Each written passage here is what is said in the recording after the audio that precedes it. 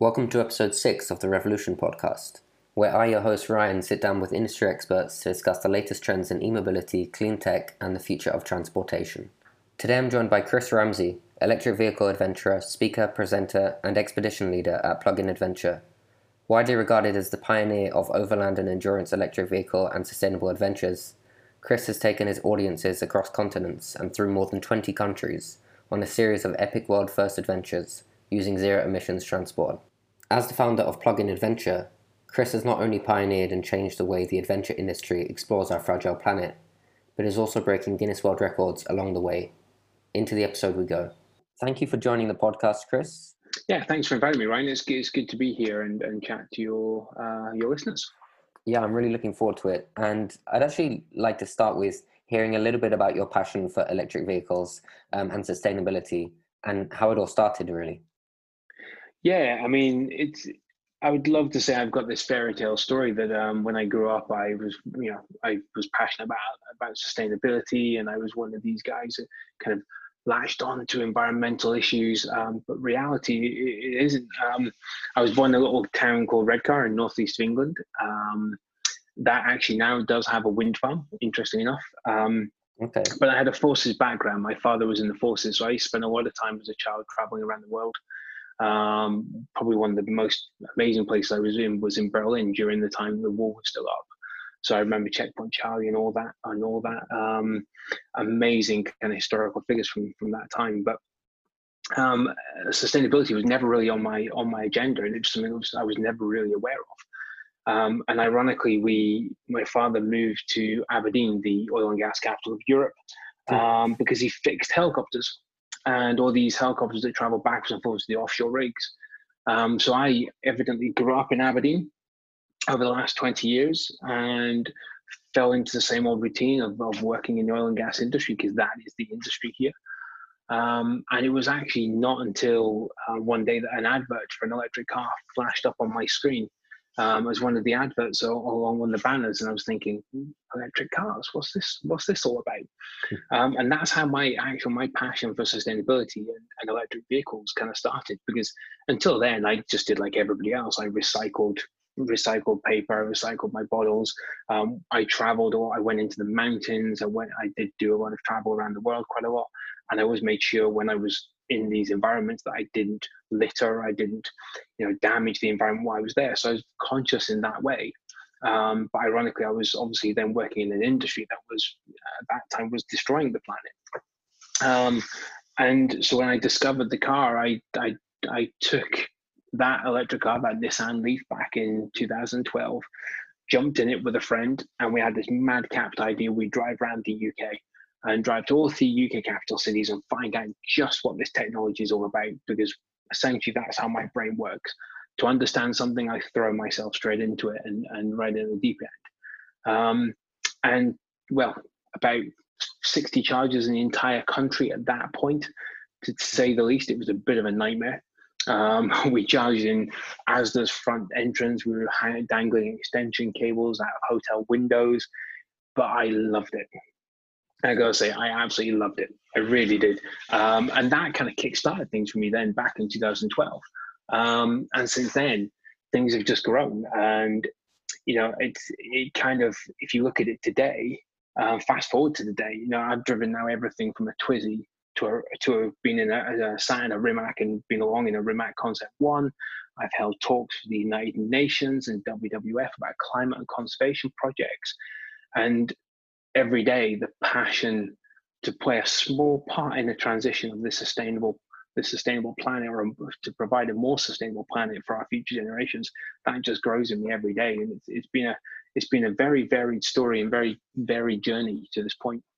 It's interesting you said that the kind of infrastructure wasn't there 8 years ago in 2012. And actually owning an electric car then was probably not convenient for anybody. Over the years, you must have really seen a change, a shift in the infrastructure. That means that actually owning the electric car becomes a much easier thing to do. Yeah, I mean, after that trip, I actually loved the electric vehicle life so much that I actually went out and got my Nissan Leaf. I ended up buying at that time a 2014 Nissan Leaf. And I still have that car today.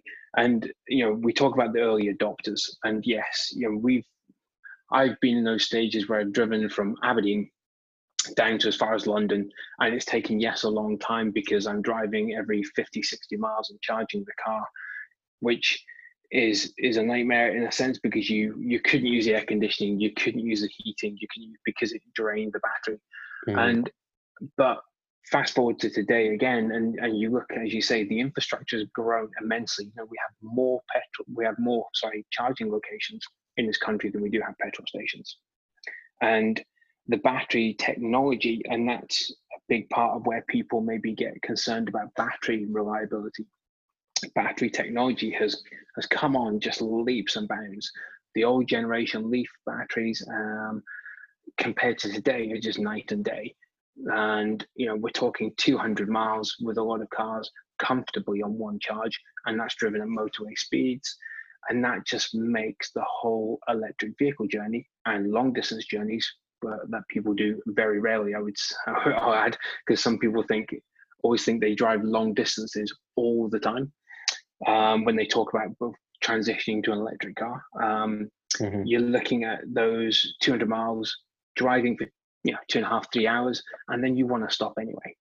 And then there's charging infrastructure installed in all the motorway service stations, in hotels and places are off the motorway service stations. So charging becomes just as convenient as refueling your petrol car. It's interesting, you kind of referred to the range anxiety that a lot of EV drivers, or potential EV drivers probably more so, have. And it's always, it's a common thing that we do as humans, which is look at the potential negatives of something and assume that those negatives are probably going to impact us more than they actually do. So as you say, people think that they're going to drive more than that 200, 300 miles, when in reality, that's very rare. And if they do, they're probably, or should be, taking breaks in between. And especially with fast chargers, you can actually charge your electric car fairly quickly. Yeah, I mean, I get told quite a lot when you speak to people about driving electric cars. Say, right, okay, so what is it you need out of a car? And they completely discount the fact that 95% of their journeys are backwards and forwards to work, which in most cases are the maximum commute's around 18 miles, probably at the most in some places. So they then immediately jump to, I need to do 800 miles. And it's interesting because that barometer used to be 400 miles. And every time the battery ranges increase, people go, oh no, I need to go 500, then 600. Now we've got to 800. And you say, okay, so you drive 800 miles and at no point on that journey do you ever stop. You don't include either a breakfast stop or a lunch stop or a coffee stop.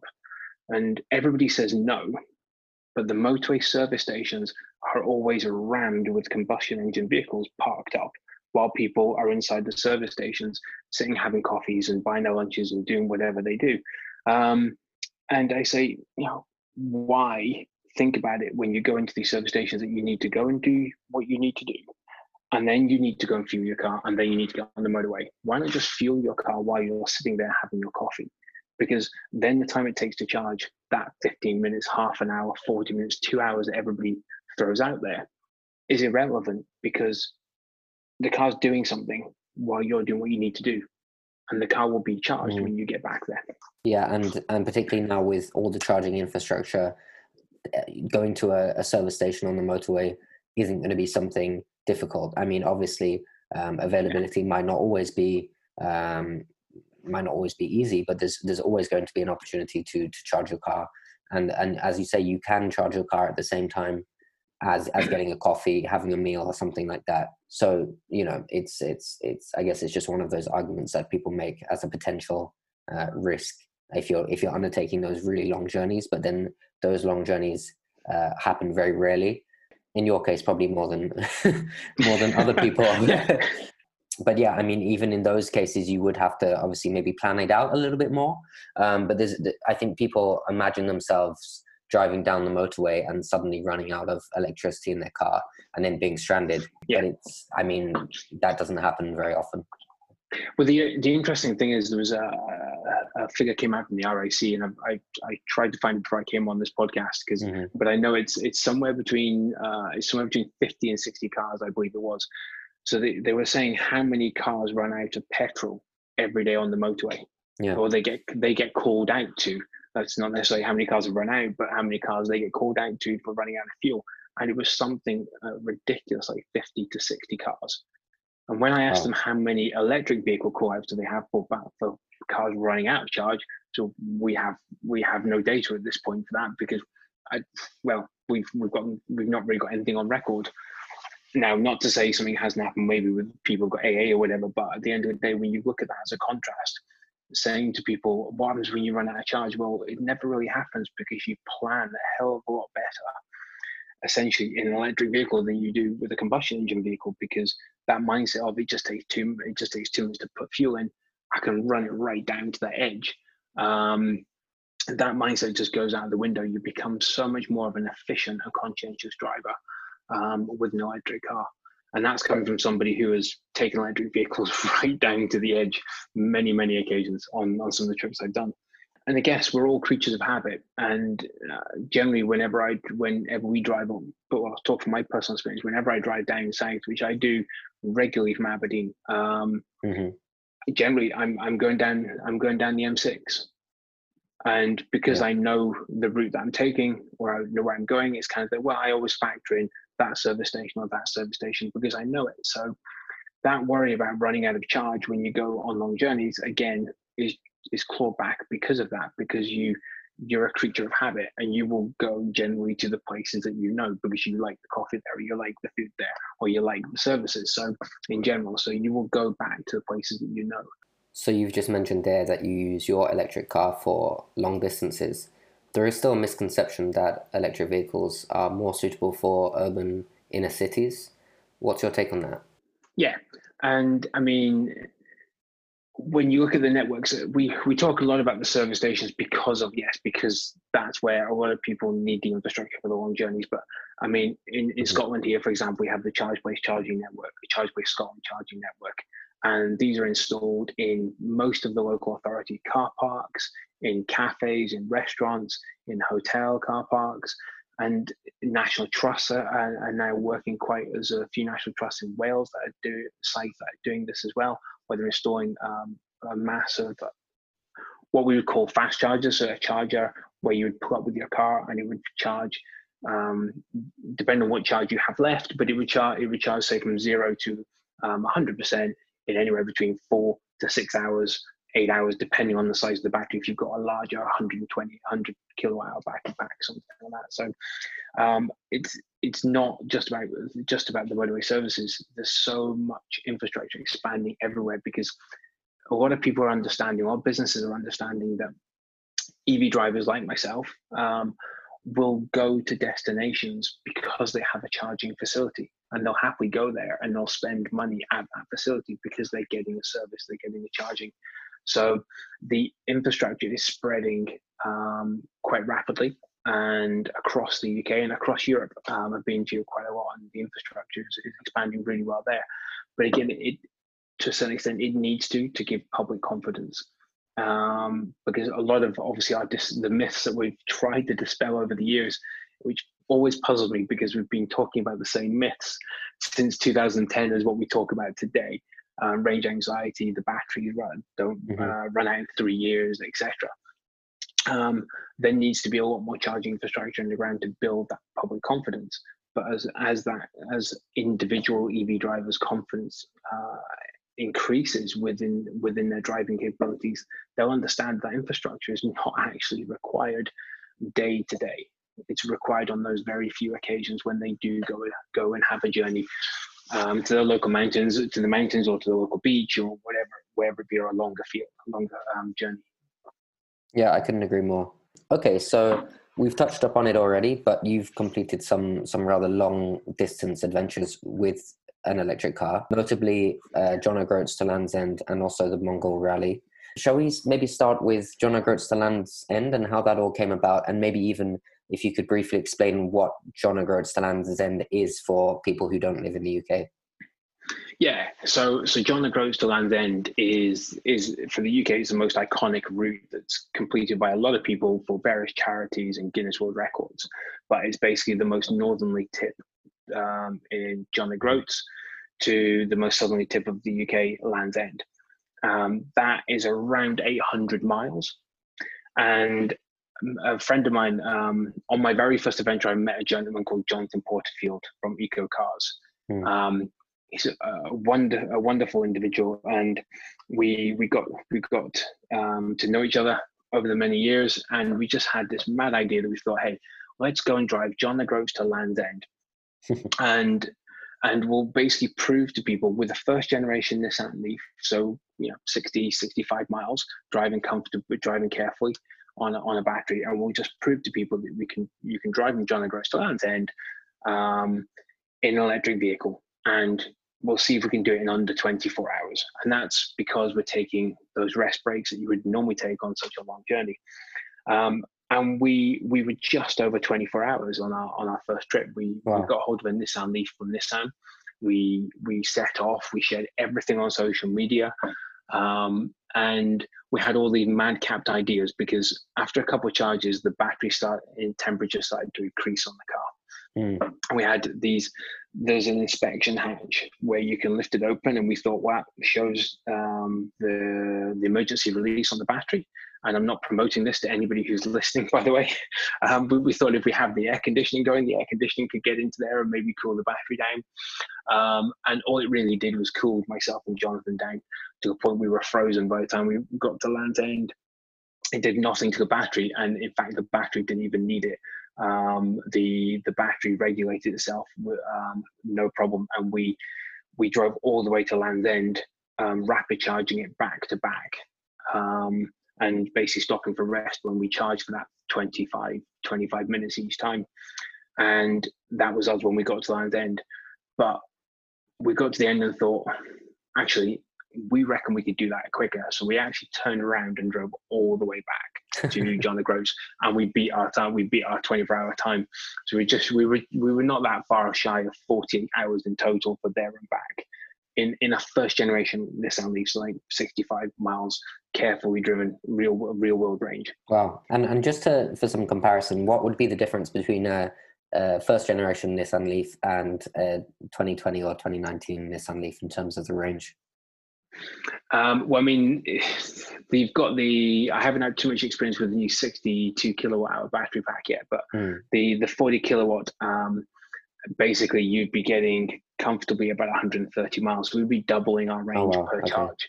So we'd easily do that within the 24-hour time slot. In actual fact, I actually did a test with Nissan, the guys from Nissan Europe, and we did the 3 peaks challenge. Okay. So where you basically drive to all the 3 highest mountains in the UK and summit them and come back down and drive within 24. You do all within 24 hours. We completed the challenge under 24 hours. I was driving, and thankfully the head of Nissan Europe was running up and down the mountains. So I was happy with that one. And we completed it in 24 hours. The autocar journalists, the experienced car drivers, were a mountain behind us, and they ended up bailing. The Nissan Leaf in particular is one of those electric cars that I think people know about. Obviously, the main electric car that a non-EV fans or advocates would know is the Tesla. But in terms of affordable electric cars, not saying that Teslas aren't, but maybe the Nissan Leaf is that kind of mainstream starter, maybe electric vehicle. Yeah, it certainly was back then. I mean, now the market has expanded so much because, I mean, for example, MG have come in with such an affordable vehicle now. I think they're under 30,000. They're low 20,000s for their electric vehicle, and bringing another one out soon as well. But you've got Peugeot and Vauxhall come out with a 208 and a Corsa. But back in the the Leaf was. And I mean, even people look at the high end value, and you kind of think today there's so much value on the market because there is a second-hand market for electric vehicles. Yeah. So Leafs, all the first generation Leafs, and in some cases second generation, the 30 kilowatt hour battery pack, which for people out there, I hate talking about battery pack sizes because it confuses a lot of people, and it's the 30 kilowatt battery pack Leaf basically is 115 miles of real world driving range. So those cars, the price of those are coming down so much. The Renault Zoe is another car there. The value, the price of these cars secondhand is so much more affordable now.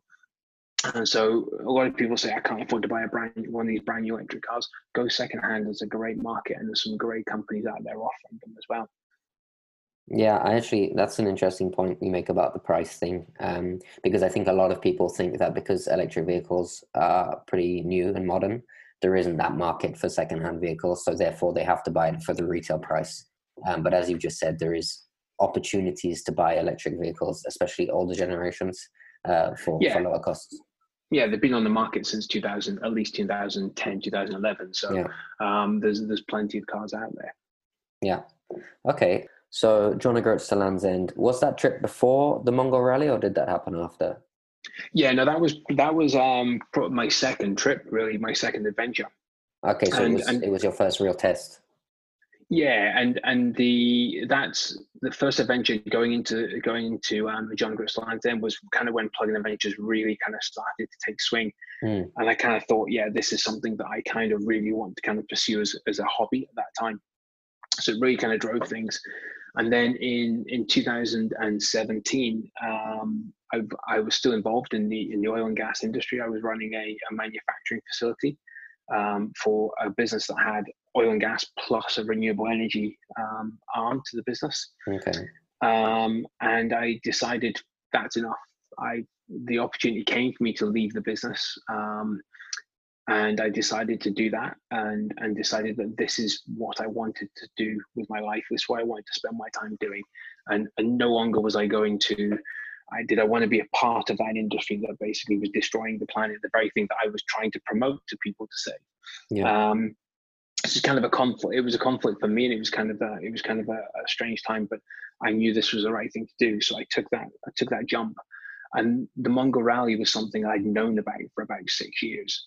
And for the listeners that are not aware of the Mongol Rally, is basically it's a unsupported rally, which is just a public rally. So people start from London. It's Goodwood Racing Circuit, and they used to drive to Ulaanbaatar, the capital city of Mongolia, but they moved it to Siberia, a city called Ulan-Ude, and that's 10,000 miles.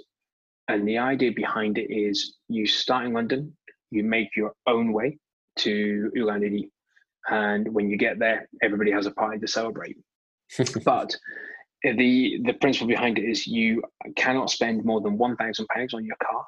The car cannot be more than a 1.2 litre engine, and it's got to be completely unsuitable for the journey. So things like Suzuki Jimmys and 4x4s and all this thing is completely out of the equation. The idea behind it is you will break down, or they want you to break down, so you have an adventure. I obviously ticked a number of those boxes, and pretty much everybody said that the car is the most unsuitable car they've ever had into the rally. But obviously, value-wise, at that time, that was a little bit of a thing. It was more expensive, the £1,000 bracket. But the rally team said, look, we're happy to waive that, because to be honest with you, nobody in the company thinks you're going to finish the rally. So they were happy to let us enter. And so that was me saying I wanted to do two things. I wanted to just try and dispel those myths and straight away just quash them all together, that electric vehicles can go long distance if you really needed it to. Yes, we're going to the extreme, but it's showing that you can drive between cities absolutely fine. You can drive from one length of the country to the other absolutely fine. And we wanted to get rid of that. We need all charging infrastructure. For mass adoption, we need charging infrastructure to be absolutely everywhere. And the reason why I say that is because once we drove pretty much out of Romania, going to Bulgaria and then Turkey, we had no infrastructure. There was no charging infrastructure. So I had to map every 80 to 90 miles and just look for a town, a village, a building, some sort of power source. Yeah. So we could then, and I say we because my co-driver was my wife on this rally. Oh wow. We would pull up at these places and just literally get out with Google Translate and just rough translation into basically saying, can we just plug into your home your restaurant, your petrol station, your cafe. We had electricity pylons, everything, to get power for the car. Not all of these countries are very developed with electric vehicles. So the fact that there is actually still an opportunity to charge your electric car is pretty amazing. Yeah, and that's the thing. It was kind of to say to people, look, think outside of your usual daily routines. Think outside of everything that you're conditioned to think. You have to go to a dedicated location to fuel your vehicle.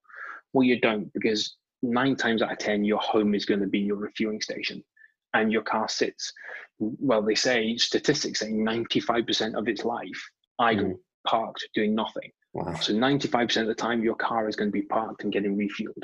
Whether it be your office, if you have workplace charging, or definitely at your home because you have access to a 3-pin plug, if you want the slowest form of charging. But then when we were on the trip, on the rally, it gave us another opportunity to do a couple of things. It wasn't really just all about dispelling those myths. We wanted to also go across continents. We were driving through 10,000 miles. We went through something like 18 different countries, 2 continents, and we were in countries that have never seen an electric car before. We're in countries that some people have never heard of an electric car before. Kazakhstan, for example, when we were there, we wanted to better inform that country because I knew about their oil and gas background. And I wanted to better inform that country about electrification, renewable energy, and sustainable energy. And to that note, we ended up getting invited to the World Future Energy Summit in Kazakhstan that was happening in the capital city. Okay. This is like their biggest world energy event. And so we were there, and we were one of the guest speakers, ended up being one of the guest speakers at that event. And from there, we met with the CEO of a petrol station, their major state petrol company. We met with the United Nations, and I'm pleased to say from that trip, purely from just driving across, we drove the full west to east of that country, the first electric car ever to do that. Wow. That inspired that petrol company and their government to go and start installing charging stations across the country. So they've got now something like 50. It grows every week, but they've got 50 electric vehicle charging points in that country now. And earlier last year, they announced they were opening the doors to Tesla, the first Tesla showroom in the capital city. Okay. They're opening the doors to Tesla and installing a supercharging network. And while I'm not saying I was the reason behind that, I'm saying I like to feel that what we did just opened up the eyes of that government a little bit more to the future, because they have so much potential in that country for renewable energy through wind and solar. Well, what it suggests is that it didn't need a huge amount of convincing as soon as people saw the evidence, because as you say, they hadn't seen electric vehicles before. It's not a case of really having to convince them, because the evidence is there that it's beneficial both for the environment but also for the country. Yeah, and I think that's the thing that companies, we live in a commercial world, and obviously I get that, but countries have to see the commercial viability, and businesses have to see the commercial viability in this, and I fully understand that. But it's kind of getting people to really understand the inspiring message that what they're doing for the future generations, that we're trying to build a better planet. But yes, there is money in it at the end of the day.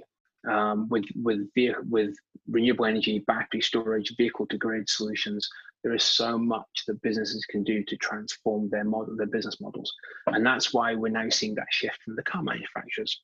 Because the paradox for them is they've had to sell petrol and diesel cars as much as they can, because that's where the profit is for them, I guess. Or else they wouldn't be able to invest as much in electric vehicles. So there will be a shift at some point, but supply chains and the commercial agreements all need to catch up with that, because they can't just switch off their supply chain networks tomorrow because they just want to start making electric vehicles. Because, well, the situation we're in just now, and I don't want to trivialize the situation we're in just now at all, but we are going to be looking at mass scale redundancies again, because industries will start falling down, because the supplies will start falling down because manufacturers have just switched them off, and that's not sustainable. Yeah, the business side that you mentioned there was interesting, because as you've said, for anything to work, a business has to see the financial benefits of doing so. Yeah. So it's not always about having people like you working for these automotive companies who are actually passionate. But with your experience of working with automotive companies, are there people working for those companies who look beyond the financial gain and are actually advocates for electric vehicle adoption? Yeah, I mean, I've worked with pretty much most of the manufacturers out there in some way, shape, or form, and I can say there are a number of passionate individuals in there, and there needs. I guess I'm realistic again. There needs to be a balance. There needs to be that the individuals that playing the devil's advocate, but a lot of the misinformation within the companies themselves is being dispelled by these passionate individuals. And I've been fortunate to work with a couple of those individuals, especially. I'm not here to promote Nissan, but a lot of my work has been done with Nissan predominantly in the past through the kind support they gave me through the media side on the rally, and having the first, my first car was a Leaf, and all the adventures I did, they kind of have got behind from the media side, so I owe a lot to them in that sense. But a lot of the individuals that I met within Nissan, right up to vice VPs of the company, I can say that there are some passionate individuals, and coming from the oil and gas industry, I actually met with a couple of senior management team from Shell a few months back at a Formula E race, and it was interesting to have a conversation with them, because I will say there was one or two of those individuals that I could tell it wasn't towing a corporate line. They really were passionate about Shell looking to transition and make a difference. And I think that's another thing that maybe some industries need to recognize. As much as these guys are demonized, and I understand, and they have done some things in the past, we also need to fully understand and realize that they are going to play a massive part in how this energy shift is going to happen, because their businesses need to transition and are transitioning as we speak. And it needs to be done at such a rate that that BPs and Shells can still be living around us and sustaining our world.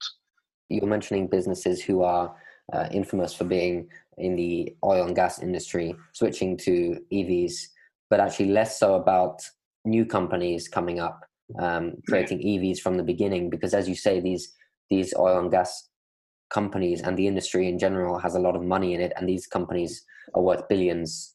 So actually it's these companies that have the resources.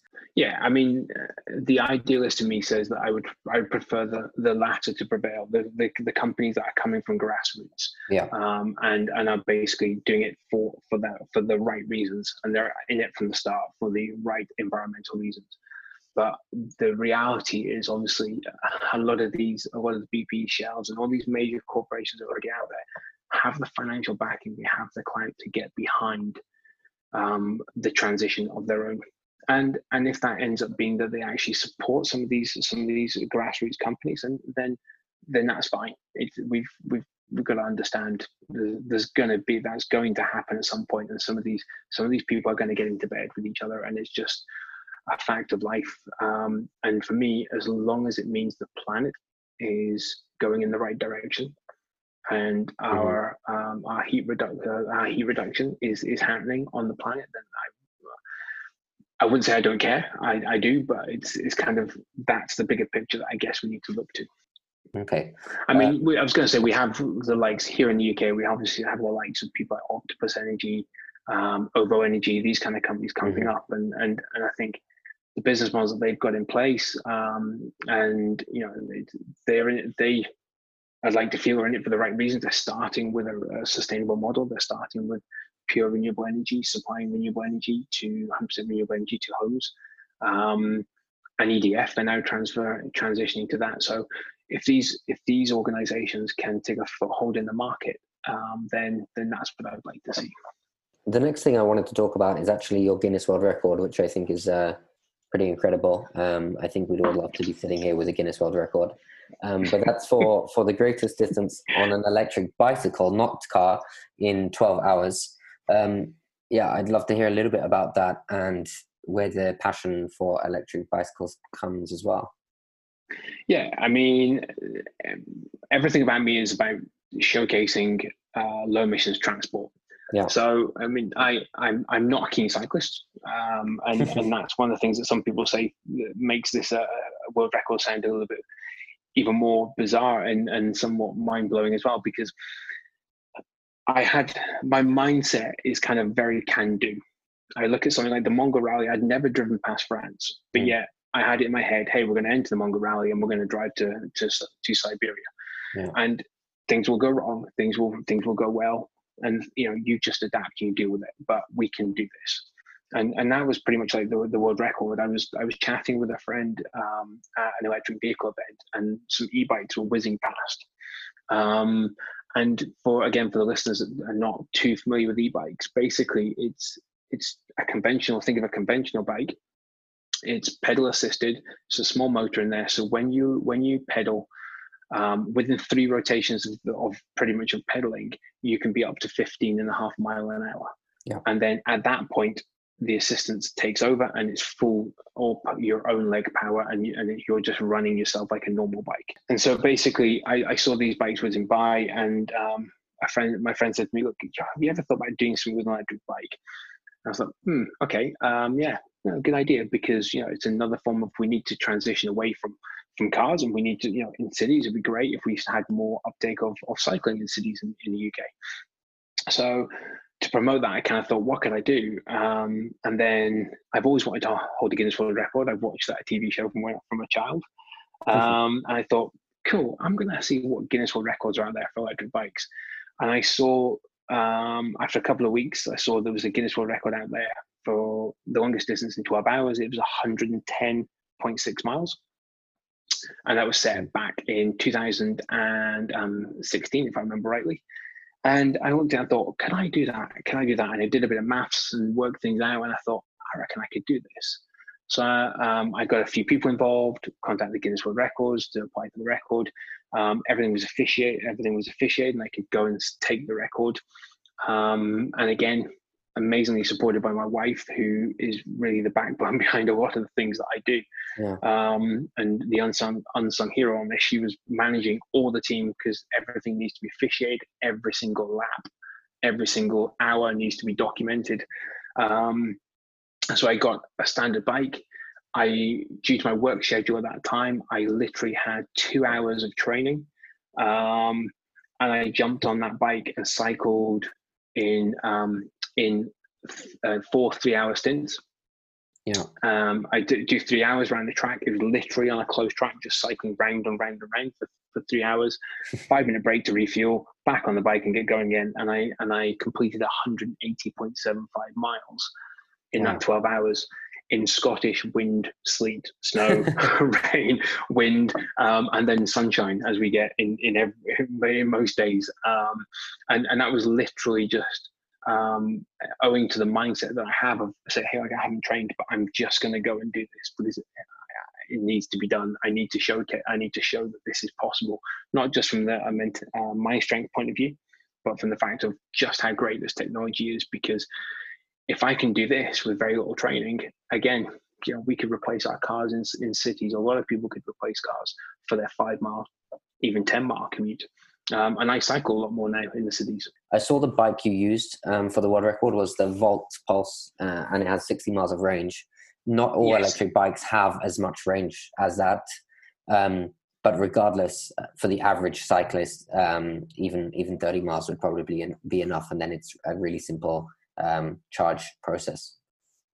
Yeah, I mean, and in terms of that, I mean, just to highlight the capability of that technology, because the models vary. So some bikes have swappable batteries, some bikes don't. They have built-in batteries because, again, day to day, like an electric vehicle, you don't need the full capacity of that battery because it's not working 100% of the time, because your leg power takes up over most of the time. But to showcase that technology, myself and a friend, we attended the Fully Charged Live event last year. Okay, yeah. So we challenged each other. We're both big fans of the Renault Twizy. So he drove a Renault Twizy from Aberdeen to Silverstone, which is over 500 miles. And I raced him on that exact bike, and being able to swap the batteries. And I won.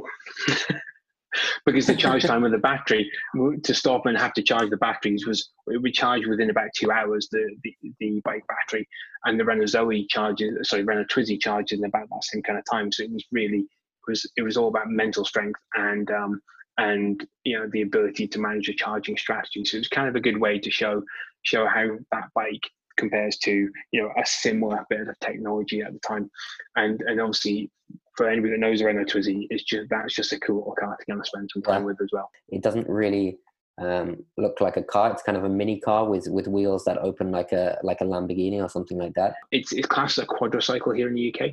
Okay. So you can't drive it on the motorways. It's only allowed on A roads, and it can actually be driven on I believe a learner license. Okay. So anybody out there looking to learn to drive, or looking for a small car to commute about in, and on an L license, you've got that, because you can actually sit 2 people in the car, albeit the second person in the back straddling the driver, which is a very, very unique experience, especially with that suspension, which is quite hard. But it's in any car event, I will say, and you gave the reference there to Lamborghini doors. I've been in so many different events where people will walk past BMW i8s or the latest high-end supercar, and they'll look at the Renault Twizy because it just looks like a cool little funky piece of kit. So I've seen that through your business, Plug-in Adventures. You've managed to work with some major media companies like CNN, Sky, and the BBC, as well as a lot of automotive companies. Yeah, I mean, it's been, like I say, I always refer to it as a bit of a whirlwind time, and it's kind of just evolved. I mean, like I say, Plug-in Adventures was literally a hobby. Started out on social media, just showing what was my then passion for electrification and kind of my journey into learning about electric vehicles and charging infrastructure. And then just prior to going on the Mongo Rally, it kind of turned into a little bit more, because one of the manufacturers wanted to get me on board to see how their car was performing, how it would perform under multiple charging journeys. And then the Mongo Rally happened, and then from there, that's when it really became a full-fledged business, because I saw that that's where the value for me was as an individual, to share my passion and my understanding and my knowledge with people, to try and dispel those myths. And a lot of the work with CNN and the BBC and even Sky News came from the Mongo Rally, because of that story. That became basically pretty much one of the biggest stories of 2017, electric vehicle stories of 2017. Our media reach was pretty much in every country. Australia was writing about us. Argentina was writing about us. We just countries that we'd never thought, and publications we never thought about, were writing about us and what we were doing. And so then progressed from there, that I decided that this is what I wanted to do. And the adventures always sound great, and it's a lot of the time I spend on podcasts like this talking about, but the reality is I spend probably about 5 to 10% of my actual working time on adventures, because these things take years, 2 years, maybe more, in the planning to actually make a lot of these things happen. Because obviously, again, when we talk about commercially, these need finance. A lot of these projects need financed.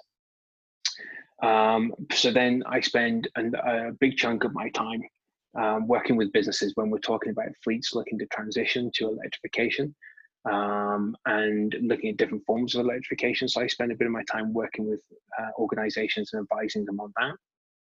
And I spend a bit of time with the Scottish Government as well, attending a lot of their electric vehicle events, giving talks about life of an electric car, and answering questions from the public about charging infrastructure, different cars that are out there.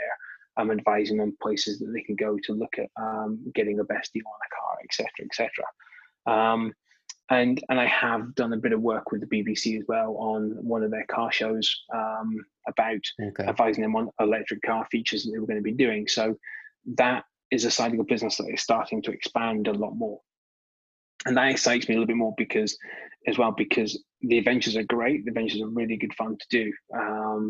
But being involved in mainstream media and being involved in events as a speaker or a host allows me to get that message out to a bigger audience over the period of those 2 years where I'm not doing an adventure.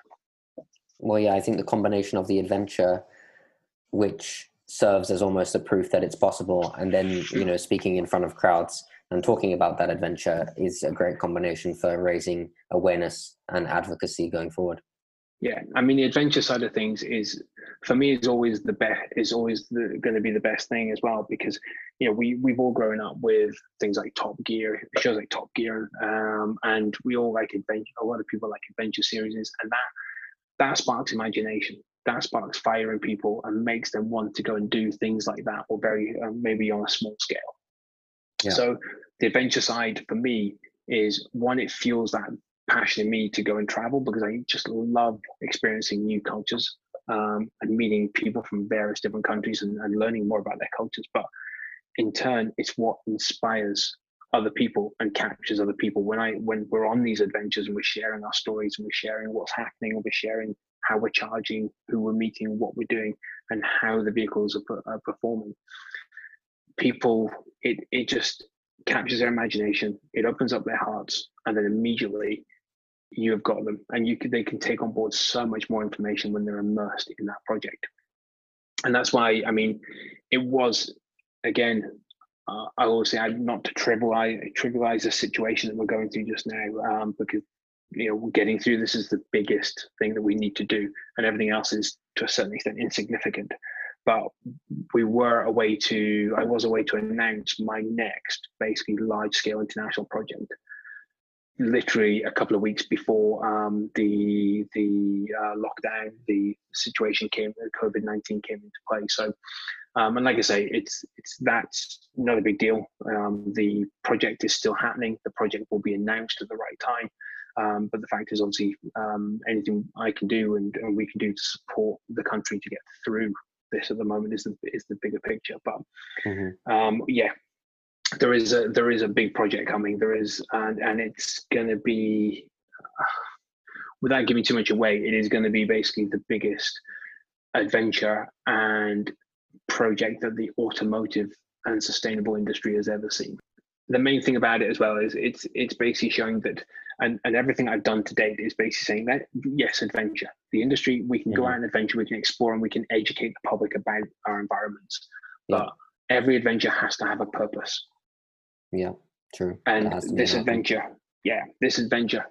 will redefine the way that we adventure, and the way that hopefully adventurers out there, the industry and the travel industry, will then move forward and change the way that they travel, they explore the world as well. The way I like to finish every podcast is by asking if there's anything you'd like to plug, which is ironic because your name is Plug-in Adventures, but also because you've just mentioned that there's a massive project that you're working on at the moment. So I guess that's something you'd want to plug in the future. Is there anything else? Yeah, no, I mean, it's literally, it's just saying, it's the people think about what I've spoken about during the course of this podcast about the services that I offer. I am not just an adventurer. I do so much more. And with regards to the international project, we are on the lookout for partners for that project. So if there are any businesses out there, and I'm again sensitive because obviously the climate that we're in just now, but if there are anybody that would like to reach out and find out more about that project as a serious investment opportunity, then feel free to get in contact. But again, I'm conscious of the current climate that we're in, so I didn't really want to push that too much. Yeah, well, that's fantastic. Thank you so much, Chris, for joining the podcast. Yeah, no problem. Thanks for inviting me along. And I look forward to see if I can be of help to anybody in the future. It was fantastic to have Chris on the podcast for our 6th episode. From debunking myths about range anxiety, discussing Chris's EV journeys from Land's End to John O'Groats, and the Mongol Rally driving a Nissan Leaf. And then his e-bike Guinness World Record, before finishing on his collaboration with media outlets and his next big project. We'll be back for episode 7 on June 3rd.